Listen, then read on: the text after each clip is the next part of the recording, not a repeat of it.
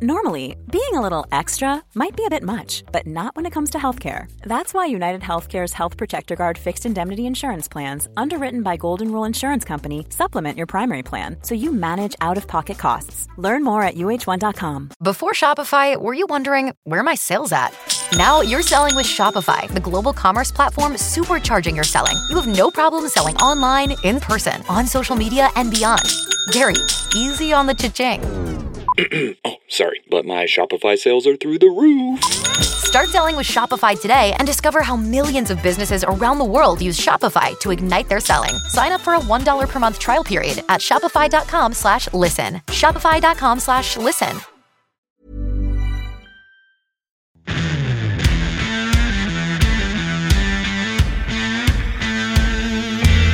Let me ask you a question.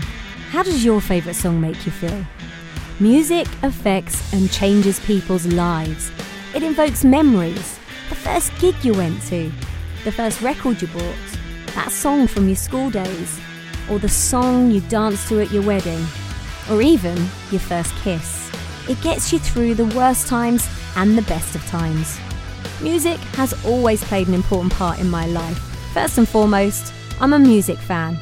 But I've been lucky enough to have interviewed some of the biggest names in music, combining my career with my passion. Each week, I chat to some of my favourite artists to talk about the tracks of their lives and more. I'm Kylie Olsen, and this is Music and Me.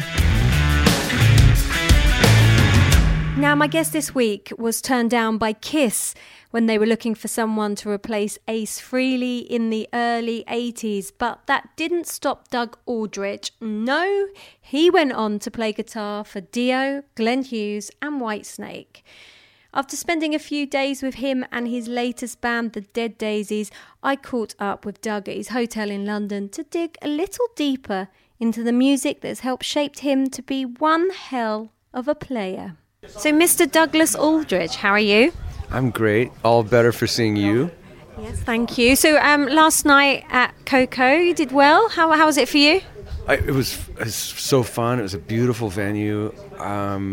Apparently, it's been there for a long time. It looked like it, but it's so cool. Those types of old theaters, and except when you're trying to navigate backstage, you get lost. But the show was great. The audience was even better. And we had fun. It's our third show in, so we're still, trying to figure it all out, get it sorted, but it was good. In this podcast, I like to talk to people about the tracks that have shaped your life. For me, as a kid, my parents listened to a lot of Motown, so if a Sam Cooke song comes on the radio, instantly I'm taken back to being a kid when my parents used to have parties and stuff like that. What is that track for you? There's a lot of tracks, but what came to mind when you just said that was Maggie May by Rod Stewart. It just reminds me of, kind of summertime. I don't even know what year it was, but it was in the 70s, I guess. But there's so many, my family didn't have a record machine, a record player. Nobody was into music at all. I just liked it on the radio. I would listen to whatever was on the radio, pop radio. And then eventually, there was a group of guys. It was a little clique gang of guys that I wanted to be friends with and be in the gang. And they said, well, you can be in the... I was the youngest. And they said, you can be in the gang, but you have to go buy the new Black Sabbath single called Iron Man. So I tell my mom, can we go to the record store? I want to, be in this club, and I need to get this single.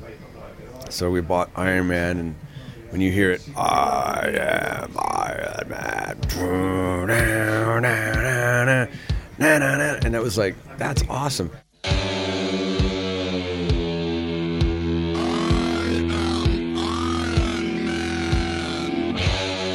So one of the things that I found so funny when I was reading up about you was that you auditioned for Kiss. Somehow I can just never imagine you being in Kiss. How did that come about? It came about because when I moved to Los Angeles, and immediately there was a newspaper. I think you guys had something similar in the UK back before you were born, but maybe it was called Melody Maker or something, or Sounds, one of those two. where musicians would put ads, and I found some guys looking for a guitar player as soon as I got to LA, and we started doing cover songs, and then we wrote 4 or 5 songs, did a cover thing, but also introducing our own music. It was a little band, it was called Fighter, like Jet Fighter, or Fighter, if you, whatever.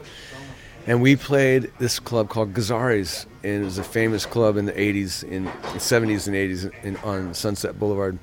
And one day I was playing there with the Fighter guys, and a girl came and said, I think you're really good. I think my boyfriend's the drummer of Kiss, and I think you should audition. I said, why? And she explained that Ace was leaving. And I thought it was a joke. I didn't think anything. But 2 weeks later, we played there again. And had I not played there again, I probably would have heard from them. But she came back, and she brought Eric Carr, who, so, and this was all weird because, I had to look at him twice because I didn't know if it was really him because I'd never seen him without his makeup. Yeah. And then he said, I think you're really good, and I would like you to come meet Gene and Paul one of these, I'm going to set it up and I'll call you. So he called me one day on a Saturday, and he said, I want you to come down tonight to meet Gene and Paul. We're in the studio at the Record Plant, which is a famous studio in LA, or was. And so I went down there, and I think I was 18 at the time, and he said, you're a little nervous, right? And I go, yeah, a little bit. And he said, let's go to this, we went in this bar, and I did a shot. He bought me a shot. And I was like, okay. I don't think I'd ever done a shot before. And really? Yeah. No, I would drink, I drank beer, but I was lightweight. I was a cheap date, But so we went, and I met Gene and Paul through the glass, waved, and I was like, wow, they're really, so different without their makeup. And so we were in the studio, and I was soloing on some tracks as a test, recording some stuff, and Gene goes, Doug, can you play for me some more major notes in the solo?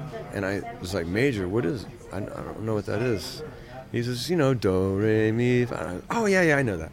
So I immediately thought of like Michael Schenker, who would always mix in these kind of major pentatonic with minor pentatonic and kind of blend in between the two, or play Mixolydian mode.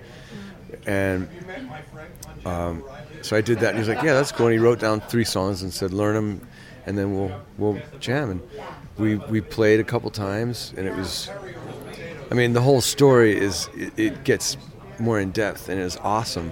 Basically, it was my first time to play through multiple Marshall amps. I had one stack, but when I jammed with those guys, I had 4 stacks. And what I take away from it, even though I didn't get the gig, I was just too young, they knew it. I was just, but what I took away from it was that I got something going on, or else they wouldn't have brought me this far. So I started to really try to be more serious and better. Were you a shy 18-year-old kid, or were you quite confident and cocky and sure of yourself? I was very shy. I'm still a little shy. Sometimes I can be confident and cocky in certain situations, but a lot of times I still feel like, okay, I'm just going to hang in the back and we'll see what happens. Yeah. But with that, it's sometimes good because you just really, when you're thinking a lot, you focus on what's important, and that's what I was doing at that time. I was just I wanted to learn how to write songs. Yeah. I still am trying to figure it all out. I meet people that went to music college, and they can actually dissect any song that was written, and they can tell you why it works, and this is why it sounds that way. This is why you get that feeling when you hear it, is because that chord came before that chord. And so it's all interesting to me. I'm a by the gut type of player and writer, and that's what I am. So were you a Kiss fan? What's your favorite Kiss song, and can you remember what song you played? I know what songs we played. We played it was like their Stairway to Heaven. It was called Black Diamond. Yeah. And I didn't know the song, actually. But and we played Firehouse, we played Strutter, and then later when I played with them, we played Detroit Rock City and Dr. Love. And there was one other one that we were going to do, but they stopped me at that point, and they wanted to come and watch me do a guitar solo. and I did it, you know. So, but anyway, I was not really. I liked Kiss, but I wasn't a huge Kiss fan. Zeppelin was my band. Yeah. So you were more into the British guys, which a lot of people were back, you know, during that time. Deep Purple, Led Zeppelin, Jeff Beck was one of my first heroes. Peter Frampton, all British, and then Michael Schenker, a little German sauce in there. So you've met Jeff Beck before, haven't you? Yeah. The first time I met him, I went and saw him play I went as a guest with Carmine at a piece. And Carmine and I went and we met Billy Gibbons that night, and Carlos Santana was on the bill, so I met him. That was cool.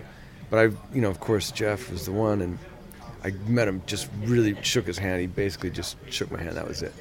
And that was it. And then I went back home, and I'm in bed, and I'm in bed with my wife, my first wife, and Carmine calls me in the middle of the night sometime, and he's like, "Hey, Doug, what are you doing?" I'm like, "In bed with my wife, sleeping." He goes, "Well, Jeff's just come down to the bar. Why don't you come over, you know?" And I'm like, "Okay." So I got out of bed, got dressed, and went to the bar, and went in the elevator and met Carmine, and then Jeff got in the elevator, and he introduced me to Jeff, and I was like, "Yeah, really nice to meet you, man." He didn't want to know, so I was just like, "Okay, that's all right." He was interested in other things, whatever. So that's as bad as it got. There's nothing bad about it. But then another time I met him with David Coverdale, he invited David to come see him play in Reno. And we went to the show, and I brought my second wife to that show, and David brought his wife, and we went backstage, and I was introduced to him again, and he shook my hand and didn't look. He looked at my wife, and he went and talked to her and hung out. And I'm like, "That's it? That's all I get?" So those are the two times I met Jeff. But the one that I met that was the biggest hero of all that couldn't have been ever kinder to me was Jimmy Page. Okay, yeah. He and I'm not going to say we connected, but I can say that he at least feels comfortable around me. Like, I realized by that time, just be yourself and leave it at that. Actually, I want to ask you what your favourite Zeppelin song is. See, in reference to Jimmy being amazing on the song. That's a very, very difficult question. If I had to say, I might say Dazed and Confused. 1 minute. I might say 10 Years Gone another minute. They're all so awesome. Even some side B tracks like Down by the Seaside or Levee Breaks. How are you gonna? Song remains the same. Where are you gonna? You can't do that to me. You put me through the ringer. I love Whole Lot of Love, and it's an obvious one. But when you listen to that, all the changes that happens in it and how it stops and starts is just. Oh. Yeah, that was pretty amazing moment when I heard that for the first time, and all the psychedelic stuff that was going on in the panning when you listen to it in headphones. Yeah. It blew me away. So, Dio, I met Ronnie in 1990 actually, and he asked me to join his band at that time, and I wasn't prepared to. I was in the midst of hoping that my band was going to make it, and we had signed a record deal that wasn't good, but I was hoping that we were going to be able to salvage the band and get onto a new label because we had some good songs, but it didn't work out. And I told Ronnie no, and that was a missed opportunity, I think, in my life. But I don't have regrets. It's shaped, everything that shapes you is good.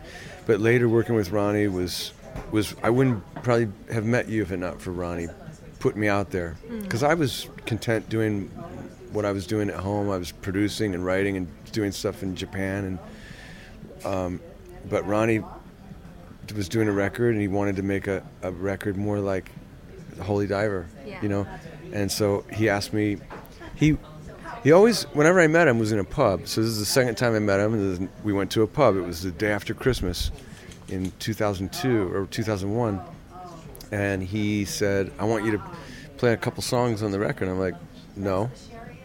He goes, no. I said, no, either I'm going to do the record, or I'm not doing it. I'm not just going to play a couple songs. I'm not going to be a side man, for this.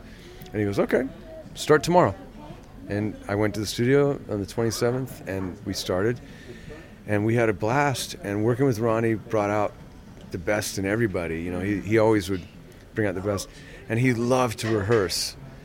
I'll never forget, we rehearsed for like a month before that, our first tour together, and he was always the first one there and the last one to leave, and I really respected that, and he pushed me in such a great way to learn how to be comfortable on stage, because I don't think I was before that. Working with Ronnie, watching him do his thing, it was good. It's where you learnt your trade. Did you have a song that you liked playing the most with him? Yeah, I would say, well, in the beginning, Heaven and Hell was always a huge highlight, because I bought that record when it came out, and I thought I really liked Sabbath, but then I really liked Sabbath with Ronnie. Like, I know that you can't really compare, it's apples and oranges, but that record, Heaven and Hell record, is just so great, and that song summed it up. That was Ronnie's whole career in one song. It was awesome.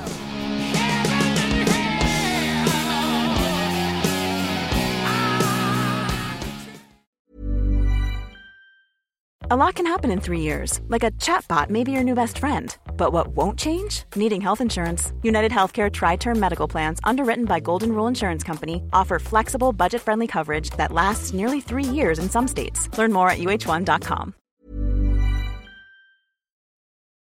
When you think about like working with Whitesnake as well, did you? I mean, was that an era that did you enjoy working with David Coverdale after you? I mean, he's very different to Dio, isn't he? And he's he's vocally and almost probably how he works as well.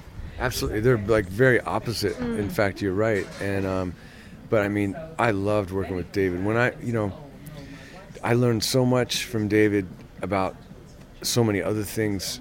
He was equally as great a live performer, and he would command the stage the same way Ronnie would in his own way. But I mean, it was just like, for me, the perfect fit, because the band that I basically had kind of passed with Ronnie the first time was basically like it was called Lion. It was like a Whitesnake wannabe band. I mean, the singer was British. He turned me on to all these old Whitesnake records that weren't famous in the U.S., and we were going to be the U.S. Whitesnake, and then Whitesnake came out with 87 and crushed everybody. But then, getting the call, first we were, I was with Dio, and Scorpions and Deep Purple were, we were on the tour with them, and Deep Purple and Scorpions were the headliners, and Scorpions came to us and said, next year in 2003, we're going to do a tour with Whitesnake. David Coverdale, John Sykes are going to reform the band. It's coming back together. We want you to do the same slot, open, do an hour set. And Jimmy Bain and I remember we were just like, yes, that sounds awesome. And because we were having a great time with Deep Purple and Scorpions. It was a great tour. Classic heavy rock was coming back strong, and this was 2002. Yeah. And then Ronnie said, nope, we're going to make a record. And I was just like, oh man, I want to tour with Whitesnake, Well, a couple of weeks later, the Deep Purple guys said, hey, you know that Coverdale's been watching you, right? And I'm like, what? And then he called, and he said, I want to meet with you. I want to talk to you about. And I said, I'm no offense, David, I love your work, and I love the band, but if you've got Sykes, then you don't need me, because Sykes and I are kind of similar in some ways, and I'm the lead guitar player in Dio. I'm not gonna. He goes, no, I want you to be. Sykes is not. I want you. So I said, okay, well, let me speak to Ronnie and figure it out. I think He said, it's 2-month tour. That's it. And I said, I think it can work out. And he said, well, Douglas, when you get rid of the word think, you call me back. So I called him back after speaking with Wendy and Ronnie, and like, yeah, it's a go. And then he put the band together. He already had Marco, and Marco Mendoza, and then we got Tommy involved. Reb came on, and then the keyboard player. And then 2 months turned into 11 years, and 30 songs written and released together. So we had a great run. I loved it. And you never went back to Dio after that then? No. I did a couple guest stints with him. We did, in 2005, we did a month or 6 weeks in Europe, including at the UK at the old Astoria place. We filmed a DVD called Holy Diver Live, it's called. Yeah. Was that the last time you played with him then? No, I played with him right before he found out that he got sick. I had gotten done with a tour with David in 2009, and Ronnie was wanting to gear up and do some European dates, and asked me to come. He had Rudy Sarzo on bass again, and we were going to do, I forget what it was, a 5-week run or something. We got in rehearsal, and Ronnie was definitely ill. He was not feeling good, and he was in pain, I could tell. And I definitely was the first one to say to him, Ronnie, you better go get checked out, because you don't want to be in Europe and get a busted appendix or something. Whatever's going on, this is not good. Maybe you got an ulcer, because he was always... But during that rehearsal, the last rehearsal we did together, he goes, guys, I got to knock it on the head. I got to go. I can't. It's just killing me, my stomach. And then what really was not good was the last rehearsal before we were meant to get on the airplane. The last rehearsal, Simon said, hey, Ron's not going to make it today. He's going to go get some more tests done or whatever. But Wendy said for us just to go through the set, just do it. Yeah. Just go through it. And I'll never forget going through that set without Ronnie. I was just like, this is all wrong. And at the end of the rehearsal, Wendy came in and told us he had cancer, and that was it. And it just went downhill from there. We kept in touch via text, and then I heard that they basically stopped everything, and he wasn't going to last much longer. And I was out of town. When I landed, I had come from Italy. That next day when I landed, my phone just went, and it was, Ronnie's gone. Did you've lost someone like Dio that you were clearly very close to. Did that change anything for you? Yeah, well, I just couldn't believe it. I mean, I still to this day I picture him in that he had a house in Encino, California, which is a very affluent area, but it was like a castle. It was an English Tudor house that with a round part. I don't know what you call it. It was like the Man on the Silver Mountain. It was his place, and he loved to do the gardening. Do the yard work in the garden. And one day, I'll never forget, behind his house was this big hill, and he wanted to put a gnome up on the top of the hill to look over the house and protect him and stuff. And something happened, and him and Simon were trying to put this gnome up on the hill, and somebody slipped, and the gnome rolled and hit Ronnie in the head. And I love that. He was so pissed off at Simon. You slipped. How could you do it? And then Ronnie would throw these amazing New Year's Eve parties. I mean, it was like, for me, it was like super high end. I mean, you had valet park or stuff I'm not used to, and open bar, and everybody would be there. All these, musicians and actors and people, but it was just cool because everyone was, it was very joyous, and Ronnie was always, serving drinks or chatting or whatever. It was just great, but at least his music's still there for us. Yeah, exactly. And now you get to be on stage with some of your old friends every night, and that must be nice to actually be not that you weren't in a band with friends before, but most of these guys that you're with now in the Dead Daisies, you've known them forever, haven't you? Yeah, we came up together, all of us. We're all from the same time generation. As I've told you before, me and John knew each other since we were like 15 and 16 in high school, and I was joking when I said that he made fake IDs, but I keep rolling with that. Did he not then? No, he didn't. I was joking. That's so funny. I thought you were telling you the truth. No, it's because it fits his profile, doesn't it? Yeah, it does completely. But no, I've known John since then, and of course, Marco and I were friends before Whitesnake, actually. Yeah. And Dean and I met a long time ago, and David and I, fast friends, guitar players, hanging out. And I have as I said, I have a really big respect for David, not because of his successes in business and stuff like that, but because of how hard he works to be a good guitar player. And he's got a very distinctive sound and style that really is an equal part of the Dead Daisy sound. I mean, it really is. He's very focused. So it's great, working with these guys. And I've been my whole career, I'm a little bit of a late bloomer, as you would call it, I guess, but I'm just having a time of my life with these guys. It's great. When you think back to all the songs that you've written or worked on, all the guitar solos that you've created, what is your favourite and what that you're most proud of? There's two on the record called Good to Be Bad. It was the last track. It was the last song I wrote with David, and there's an acoustic thing called Till the End of Time.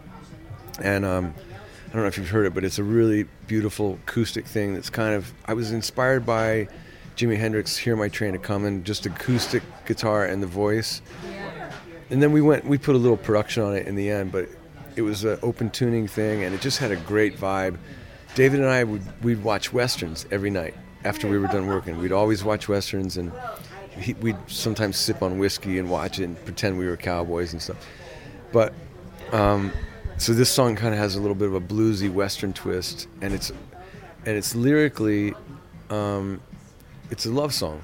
That's till the end of time. I'll love you till the end of time. I love you deeper than the ocean till the end of time, as long as the sun shines. And I had a loss, like worse than losing a friend. I had lost a baby, and so that song, like I actually was worried about how am I going to mix this song now that I got to hear it. Yeah. And it was, somehow I got it done, but I couldn't listen to that song for a long time. But that song was probably the favorite. And then Forevermore on the next record was equally a funny, weird thing that happened. Was David said, he said, we're done writing, let's watch a Western. We watched Hang 'em High with Clint Eastwood or something, and I said, but DC, maybe there's one more song that we could work on. There's one more idea that I got. I feel like we need a cornerstone track, something that's gonna, everything else revolves around. I feel like we got great stuff, and I said, he goes, no, we're done. He goes, Douglas, I need to put a goalpost. I'll never forget this. He goes, I need a goalpost. I can't keep going. You're killing me. We can't keep going. We've got to stop. I said, please, just will you listen to me with a clear head and heart? And he got really pissed off at me. He goes, when have I not ever listened to you with a clear head or heart? What are you talking about? I always listen to you. So I thought, all right. He says, tomorrow, I'll listen.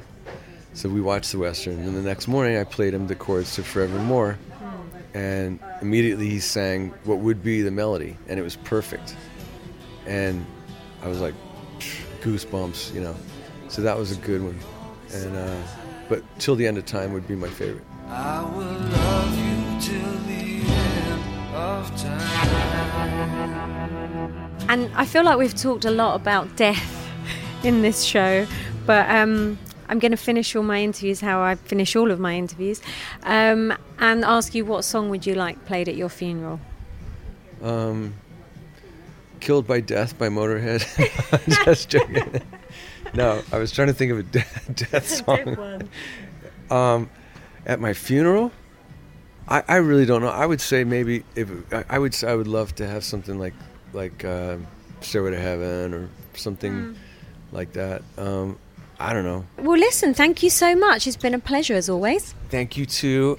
And we also want to dedicate our show last night to you because you made our day special.